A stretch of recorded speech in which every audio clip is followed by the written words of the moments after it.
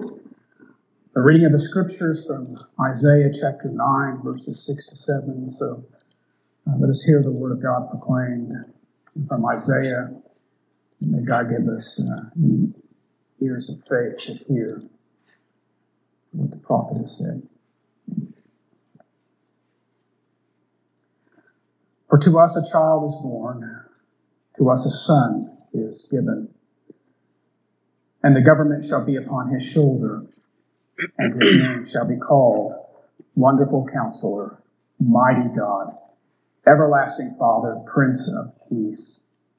Of the increase of his government and of peace there will be no end, on the throne of David and over his kingdom, to establish it and to uphold it with justice and righteousness from this time forth and forevermore. The zeal of the Lord of hosts will do this. At the writing of this text, things were very dark in the nation of Israel. Ahaz was king. He was an evil king. And as such, he was bringing ruin upon the nation. The world powers were beginning to cast their eyes upon Judah. Babylon is on the horizon. Everything seems to be turning south or turning the wrong way. Gloom and darkness seems to prevail. And in the midst of this political climate, the prophet Isaiah explodes with the greatest news of all time. Chiefly that God will restore prosperity with his appointed ruler and son. Both spiritually, now in the present age, but of course materially in the age yet to come. The immediate context of these verses set the stage. If you look at verse 22, last verse of Isaiah chapter 8, reading down through the first verse of Isaiah chapter 9. Then they will look to the earth and behold distress and darkness, the gloom of anguish, and they will be driven away into darkness. But there will be no more gloom for her who was in anguish. In earlier times, he treated the land of Zebulun and the land of Naphtali with contempt. But later on, he shall make it glorious by the way of the sea, on the other side of the Jordan, the Galilee of the Gentiles. Notice the phrase that later on, something dramatic is going to occur. Now, we know what that is, verses 6 and 7. So Isaiah is telling us something that's unique for us as Christians. I think one of the easiest things to do in life, in my own mind, perhaps it's not true of you, but that's just to fall in, become a bad news bear. Everything's wrong, everything's going south, everything is topsy-turvy, how can I make any sense of it all? But Isaiah is telling us that the gloom is never permanent, and it never really is. And then so we read in Isaiah chapter 9 verse 2, the people who walk in darkness will see a great light. Those who live in a dark land, the light will shine upon them. So something dramatic is being foretold by the prophets. And what might that be? Well, the Bible's going to tell us. I'm not telling you this. The Bible is going to tell us what that is. If you have your New Testament, turn to Matthew chapter 4, verse 16. Because Matthew and Luke have these verses being fulfilled in the coming of our Savior, Jesus Christ. Matthew chapter 4, in verse 16. John has been taken into custody, thrown into jail. That was bad news. Terrible news, particularly if you were a disciple of John. And Jesus withdraws into Galilee. And then we read, latter part of verse 12, he came and settled in Capernaum, which is by the sea in the region of Zebulun and Naphtali. You can see the allusion there to the prophet Isaiah. And this was to fulfill, spoken through Isaiah the prophet, saying, the land of Zebulun, the land of Naphtali, by the way of the sea, beyond the Jordan, Galilee of the Gentiles. The people who were sitting in darkness saw a great light. And to those who were sitting in the land, in the shadow of death, upon them the light dawned. Christ is the fulfillment of that. There's always going to be darkness, but for those of us who know the Savior, the light shines upon us. Always bad news. But with Christ, there's always the greatest of news. And in that sense, we should be a people of unbridled optimism. I'm not unmindful that we go through gloom in life, but the bigger picture is life and light in the Savior. Because what Isaiah is telling us, among many things, but one thing he's telling us for sure, is that he is the answer to darkness.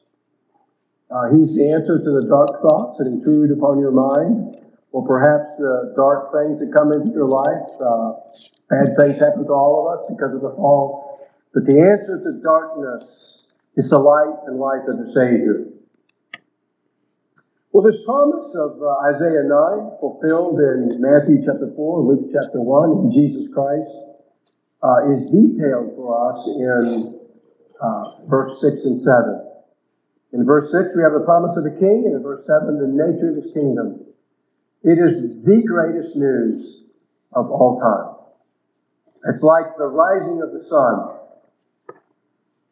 that puts the darkness in retreat. The rays of the sun bringing light and life. The kingdom in which we live. The light of the sun shining upon us. The darkness is in retreat. I'm not unmindful there's a great battle being waged between the forces of light and darkness, but darkness is in retreat. Make no mistake about it. How can that be? Because of these two verses. The first promise is of our King, couched in the action words of born and given.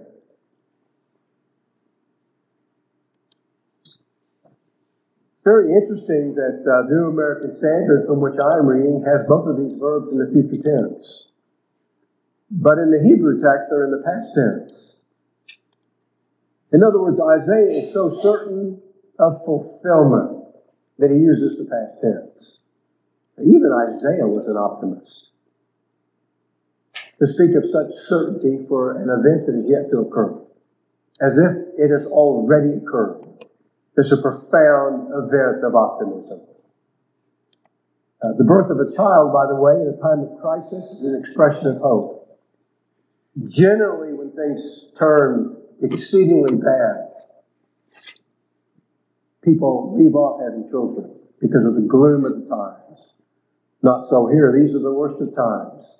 But Christ is going to come, and his light will shine upon us. Twice the prophet makes the action as personal, for the text reads, again, 2 times. A child will be born to us. A son will be given to us. That God is engaging the lives of his people. That he is not far away. He is not detached from us. He draws near in this birth. For us, of course, it's retrospective to Isaiah. It's prospective, but nonetheless, God intervenes. And that intervention, I think, is the cause of the fact that we should live a people of unbridled optimism, because God gave to us the greatest answer of all time in the birth of the Son. It is an illustration of God's imminence or entrance into time to dispel the gloom of the sadness of the days of Ahaz, who was an evil king in Israel. There's always going to be evil rulers, prime ministers, presidents, whatever the case might be. But for us as a people of God, this is our answer. It's really somewhat foretold in Isaiah chapter 7, verse 14. Therefore the Lord himself will give you a sign. Behold, the virgin will be with child and bear a son. And she will call his name Emmanuel, or God with us. It is a stark reminder to me not to base your life on the gloomy predictions of men. I'm of the opinion, quite frankly, perhaps I'm wrong because my evidence is anecdotal, but I have this deep suspicion that bad news sells more than good news. We are inundated with bad news. It should not be true of us, because unto us the child was born, unto us a son was given. It's noteworthy that Isaiah makes this birth the birth of a son, because that makes the son an heir. And so it is in Psalm 2. I've installed my king in Zion. Ask of me, and I'll give you the nations for your inheritance, and the ends of the earth for your possession. That Jesus will own it all. Over every speck of sand in the world in which we live, over every ounce of water in the Pacific Ocean, there's the reality that it all belongs to the glory of Christ. And I'm not unmindful that there's a battle being waged between the forces of light and darkness, but forces of darkness through a new tree. Jesus asks of his Father, and the Father's going to give him all of the nations for an inheritance, because he is the Messianic heir. And it cannot fail to come to pass, because God issues the promise. Furthermore, this is no ordinary child, for he's clothed in royalty, for Isaiah tells us that the government and dominion rest upon his shoulders.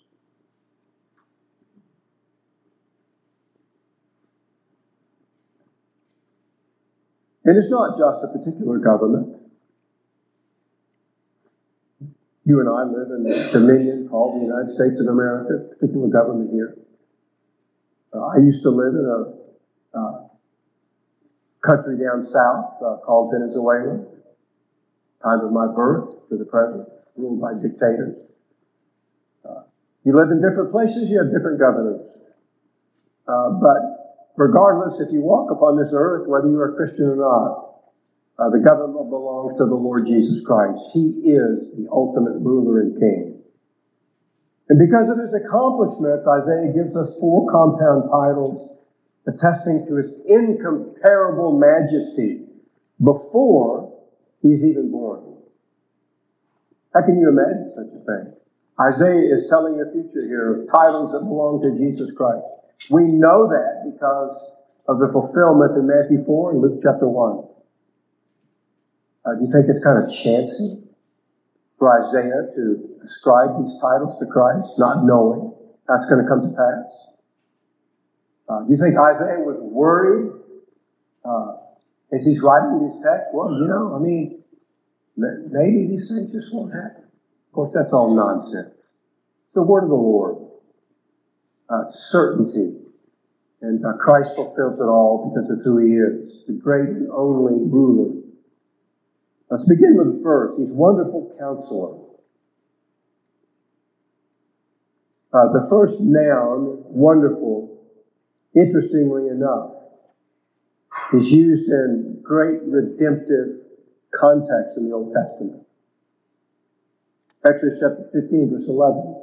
The wonders of redemption from Egypt and the safe passage through the Red Sea. The wonders of God. By the way, that's happening to you and me even as I speak. According to the Apostle John, Revelation chapter 12.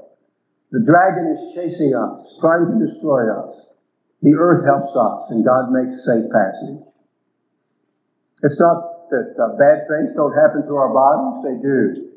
But God protects our souls. We are given safe passage to heaven. Safe passage. Greatest promise of all time, to have safe passage through this earth. That the forces of darkness cannot get at us because of the wonders of God in redemption. It's used as well, this word, noun in particular, Isaiah chapter 25 and verse 1. O Lord, thou art my God, I will exalt thee, I will give thanks to thy name, for thou hast worked wonders. Thou hast worked wonders. If you're a Christian, he's worked wonders in your life. He made you see the light and the life in Jesus Christ.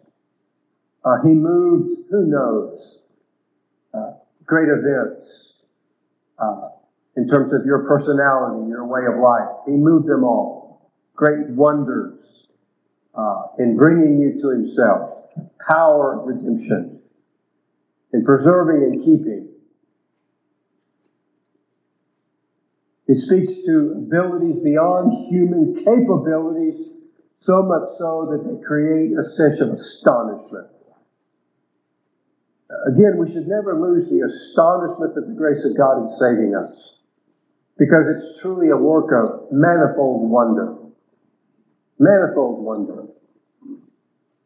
The fierceness of the dragon cannot sweep us away because of the power of Christ.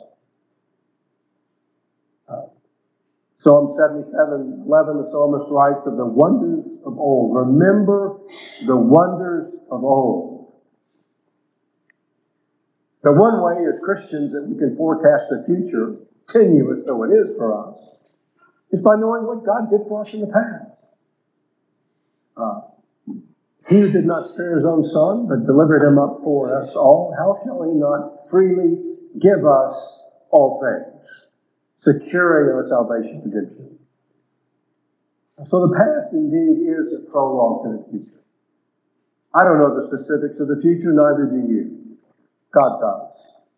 And we are children of the great faith, and we live in his hands. And he preserves and protects his own. In your own life, I mean, you're not unlike me. I know we all go through down periods in life. We all get discouraged. Let it be. But at some point, remember the wonders of old as a way of chasing the gloom away. And the greatest event that has ever happened to us is coming to faith in Jesus Christ. Securing eternity. Eternity. No small thing, by the way. Our politicians are desperate to secure the next quarter. Desperate to secure some type of something for the next election. Christ has secured for us eternity. In the ancient world, as in the world today, rulers have counselors.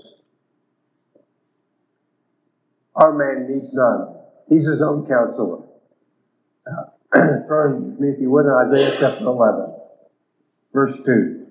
And the Spirit of the Lord will rest on him. The Spirit of wisdom and understanding, the Spirit of counsel and strength, the Spirit of knowledge and the fear of the Lord. The Spirit resting upon Christ in his baptism. He begins his march to Jerusalem, reminding us of him whom we know, of the fullness of all wisdom and knowledge and insight and counsel. In other words, our Savior is sufficient entirely within himself. He needs no counselor. He's his own. I'm reminded of human governments, not unlike our own. For example, the President of the United States. He's surrounded by counselors, department heads, joint chiefs of staff, and on and on. Council of economic advisors. I mean, they're everywhere. The president, like any ruler, regardless of where it is, needs wise counsel, wise men and women. Our Savior needs none because of who he is. He possesses all wisdom and insight and knowledge, and he even knows the future. He doesn't have a chairman of the Joint Chiefs of Staff because he simply doesn't need one. He knows everything in a simple moment in eternity past and brings everything to pass according to the will of his gracious Father. What a Savior we know. Wonderful Counselor. An application of this in Isaiah chapter 41, verse 28. Speaks of the gloom of humanity. But when I look, there is no one, and there is no counselor among them, who, if I ask, can give an answer. Behold, all of them are false. Their works are worthless. Their molten images are wind and emptiness, describing the futility of idolatry, the futility of so many earthly counselors today. We know the only, the best, the greatest of all time. We know the Savior. I mean, not unlike you, I sometimes, go to my counselor, my wife, people who are wise, skilled. Maybe there's a businessman or woman in your life I suspect you had many counselors, maybe an attorney. And all of those things have a place to be used in time. Because again, God calls us to use means. But in terms of the greatest and the only, the last and the everlasting, we know the wonderful Counselor. And in him we have the counsel of God. John chapter 1 and verse 18. Christ was in the bosom of the Father. And he explained the Father. The Greek verb is literally he exegeted the Father. Only the eternal Son can exegete and explain the eternal Father. And we know the eternal Son so that we can know the eternal Father. Great majesty of Christ leaving the bosom of the Father to grant us wisdom, wisdom of the ages in the Son of God.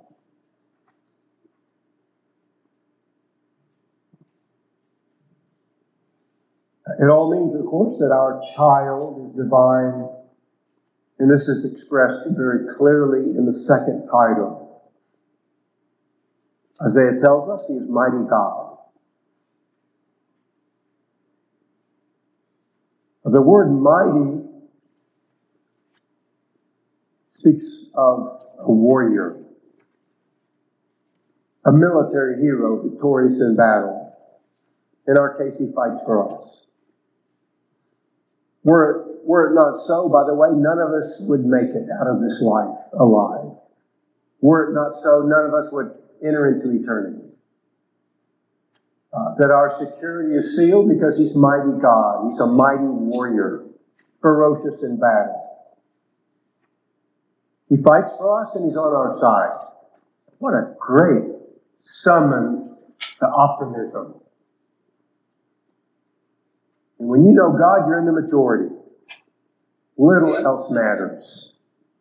I know men sometimes, evil men, will have their way, but again, on the other hand, Christ is on our side.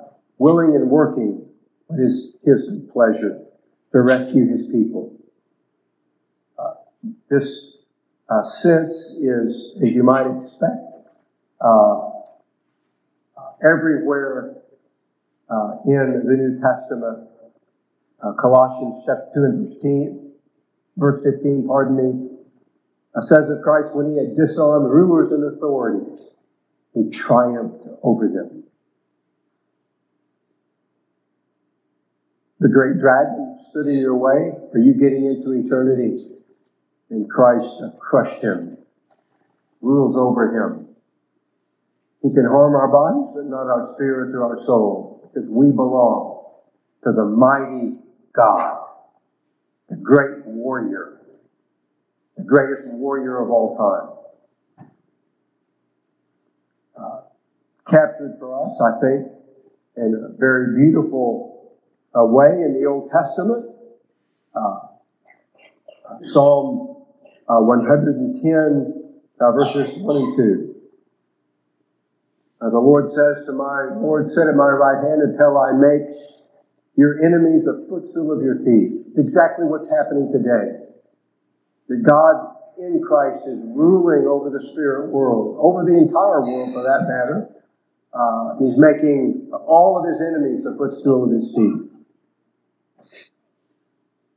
And he says, rule in the midst of your enemies. We sometimes are unmindful of the great reality that you and I as Christians live in a theocracy. I know that's not very popular terminology in our politically correct world today. Sometimes we don't like theocracies. We're wary of religious rulers. Not as Christians. We live in that theocracy. Christ is our ruler. We are sons of the King. Make no mistake. He's advancing his kingdom, and everyone and everything, including darkness, is in retreat. We can't help but win because he is our mighty God, our warrior King, who protects and preserves and keeps us. Thirdly, he is eternal Father.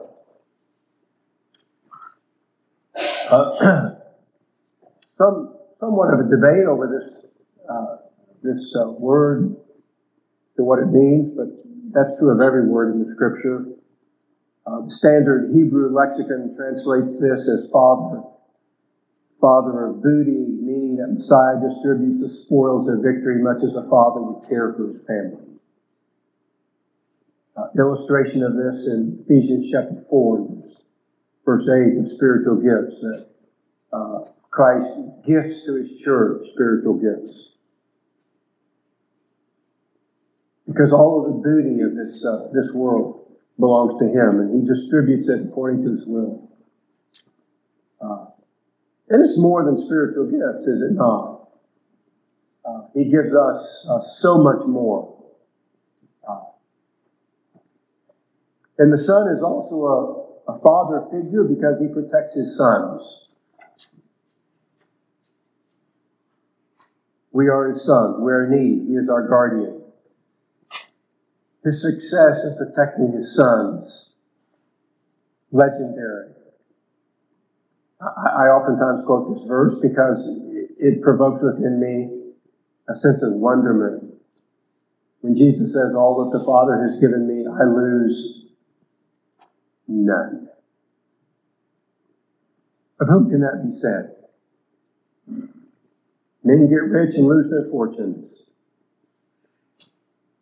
Perhaps if they stay rich, they lose many more things, unbeknownst to them.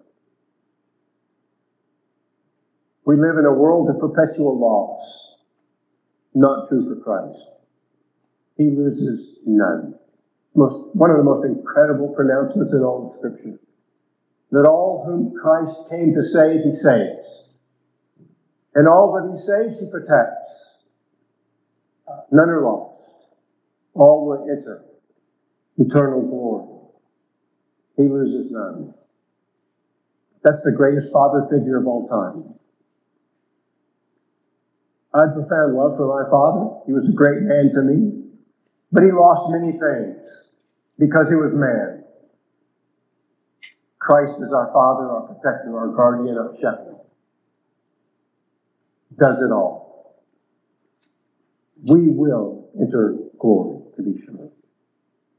Lastly, he is Prince of Peace. Most kingdoms in this world, sad to say, advanced by violence and perfidy and lies and corruption. It's just the way that it is. Not so with our Savior. He is the Prince of Peace.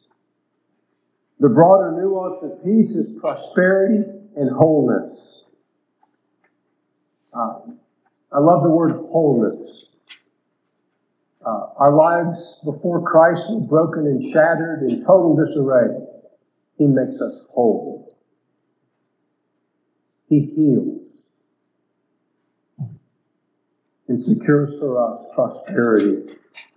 Spiritually, of course, in this life, the life to come, of course, materially. He heals our fractured lives and makes us whole. So think about compressing these four great titles. And what does it all mean? We all need advice. We have the greatest advisor of all time. The eternal Word of God. We all need a champion. Christ is our champion. We all need blessings. He rains upon us spiritual blessings. And someday the treasuries of heaven will open and all of the grandest material blessings that we could ever imagine. In fact, they are so grand we cannot really imagine them will be rained upon us, world without end. And we all need wholeness. Someone to put back together our broken lives. Christ does that. Perhaps it raises the question, important as it should be, can it last?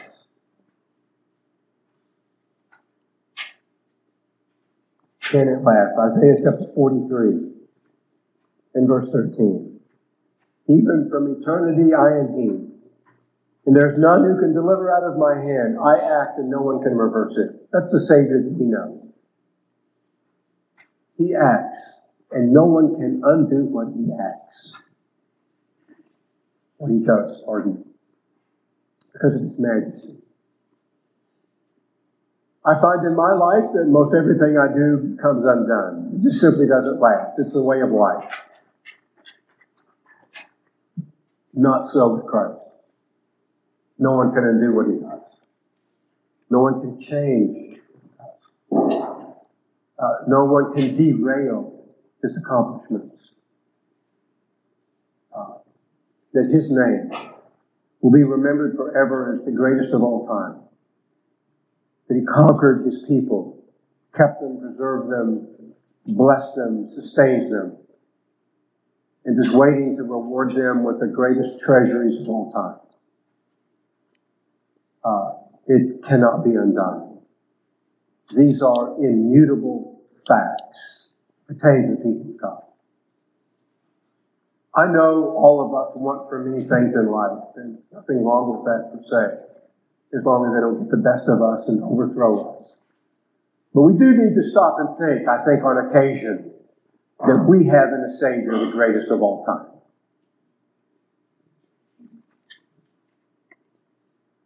So from King, in Isaiah 9:6, we turn to His kingdom. Verse 7. There will be no end to the increase of His government or of peace on the throne of David and over His kingdom. No end.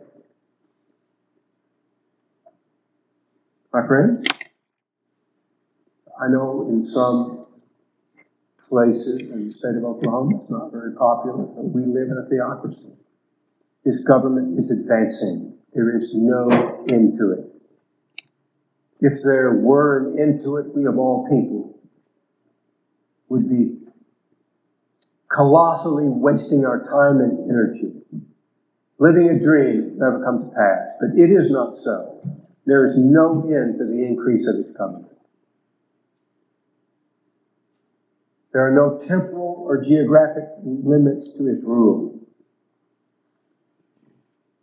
Something of the vision that we read of in Daniel chapter 2, 44th verse. Great promise of the kingdom of our Lord.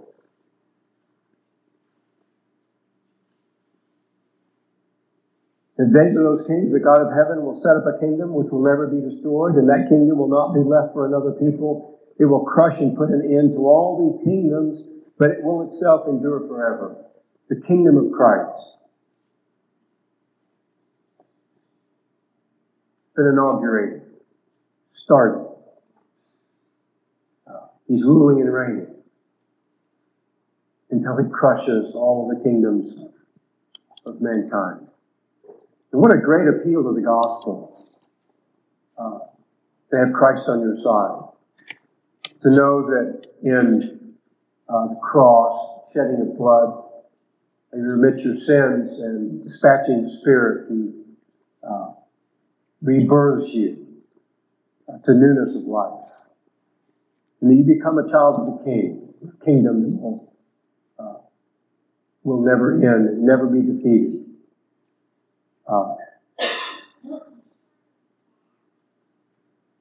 Legendary, the accomplishments of the government of our Savior. In an age of intrigue and conspiracies, Jesus is above it all. It's incredible. He's above it all, ruling and reigning. Oh, to be on His side. Oh, to be a Christian. And more particularly, it is a fulfillment of the Davidic covenant as specified by the words in Isaiah 9:7 on the throne of David and over His kingdom. One of the reasons I believe that this has begun is in the Gospel of Luke, first chapter. The angel Gabriel alludes to this verse in his recitation to Mary and her bewilderment about what is soon to happen to her. In Luke chapter 1, in verse 32 to 33. He will be great. He will be called the Son of the Most High. And the Lord God will give him the throne of his father David. And he will reign over the house of Jacob forever, and his kingdom will have no end. I mean, the verbal parallels to Isaiah 9, verse 7 are remarkable. He takes the throne of the great king,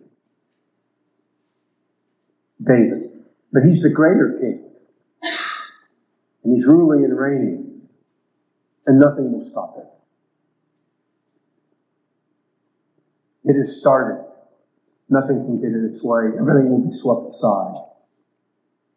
In terms of Isaiah and what is happening in his own life, these were dark times. The kingdom was divided. Assyria had taken away the northern tribes. Everything seemed to be unraveling. Not on the divine side, to be sure.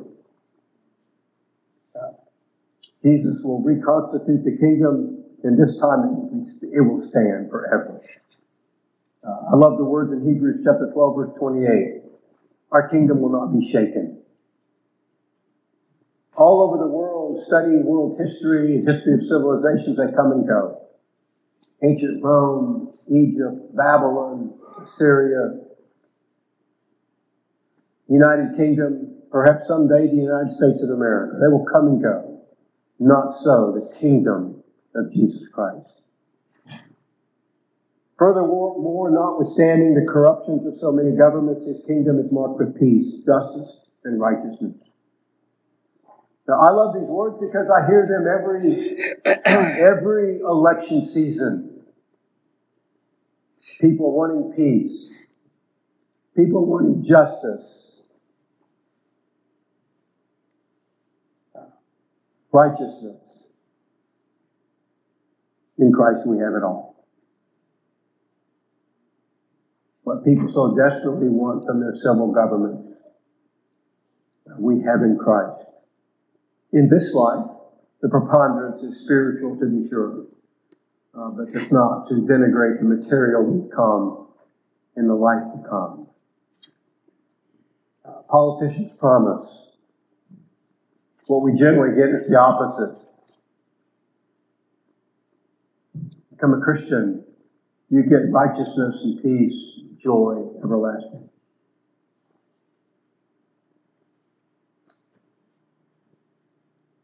In the 1970s, there was a rock and roller named Cat Stevens who wrote a song entitled Peace Train. I don't know if you're of that generation or not, maybe you've heard the song or not, but it's really somewhat irrelevant. It's the cry of the heart of a man. Because out on the edge of darkness, there rides a peace train. Oh, peace train, take this country. Come and take me home again. Interesting to me that Stevens converted to Islam. The train long since passed him by. So many people are standing at the train station, wanting peace to come. Wanting something to come that's better. Wanting some type of promise of security and hope. When you know Christ, you get all of these things in an exponential degree that we cannot even fully imagine in this life. And the more we read the scriptures, the more we behold the wonderment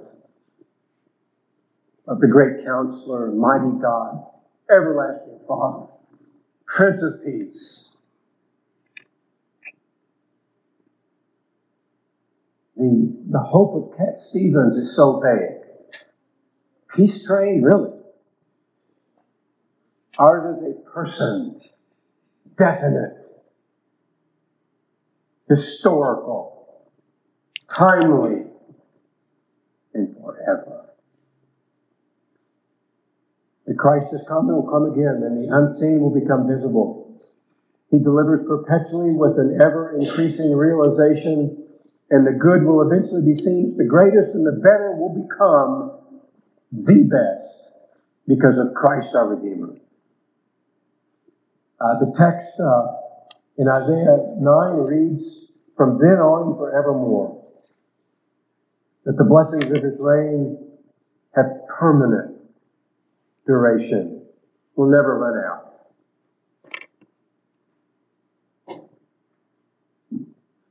And he doesn't even need our votes. He reigns and rules by virtue of who he is. Of course, as his sons, we love him and we follow him because we are sons of the new birth. And he has made us so.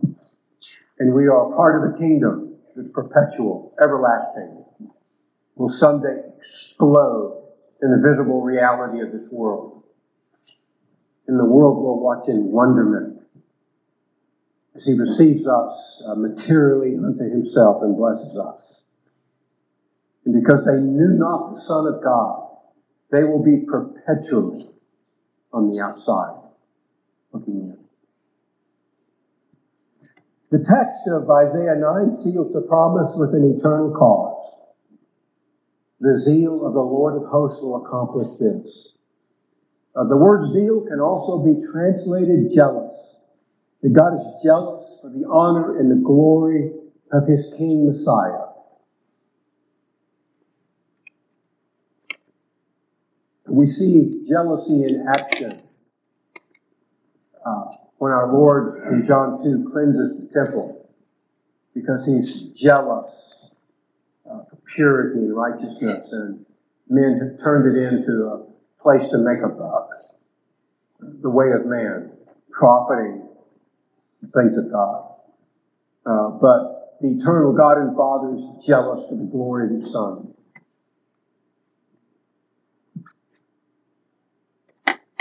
The text also appends another title to God, the zeal of the Lord of hosts. Hosts is a reference to all the armies ever known, all the navies that have ever sailed, all of the airmen who have never cheated gravity but for a season. They all serve the Lord God. He is the Lord of hosts. But not just physical armies, all of the armies, the angelic forces, and even of the fallen angels, he's Lord over. Therefore, my friends, he can make all of this happen. The zeal of the Lord of hosts will make it also with respect to King Messiah. This seals the success of Messiah, because the zeal of God the Father is jealous of the honor and glory due his Son. It's a great reminder. What's really more than a great reminder, it is a compelling reminder to know the Savior, to have gone before him on the cross and asked him for forgiveness of sin and guilt, for cleansing, because of all that he is and all that he will be. Because of the success that is his, promised and given, sealed by the eternal God. And so, I'm not unmindful that there is gloom and doom in our culture. Perhaps you're struggling with some difficult issue in life. Bad things happen to Christians too. We live in a fallen world. But the greater, more expansive context of our lives is that Jesus Christ is our Lord and Savior. And he's a wonderful counselor. He's a mighty God, everlasting Father, Prince of Peace. And that we're part of his kingdom. And respecting the increase of his government, there is no end. That we are swept up in the greatest event of all time. An unseen kingdom, to be sure, but one day it will be seen. In the interim time, we walk by faith and not by sight. And so, That is, of course, the good news of the Christmas season. It's all started. And we're part of it because we're sons of the King. And so in the words of the hymn, joy to the world, the Lord has come.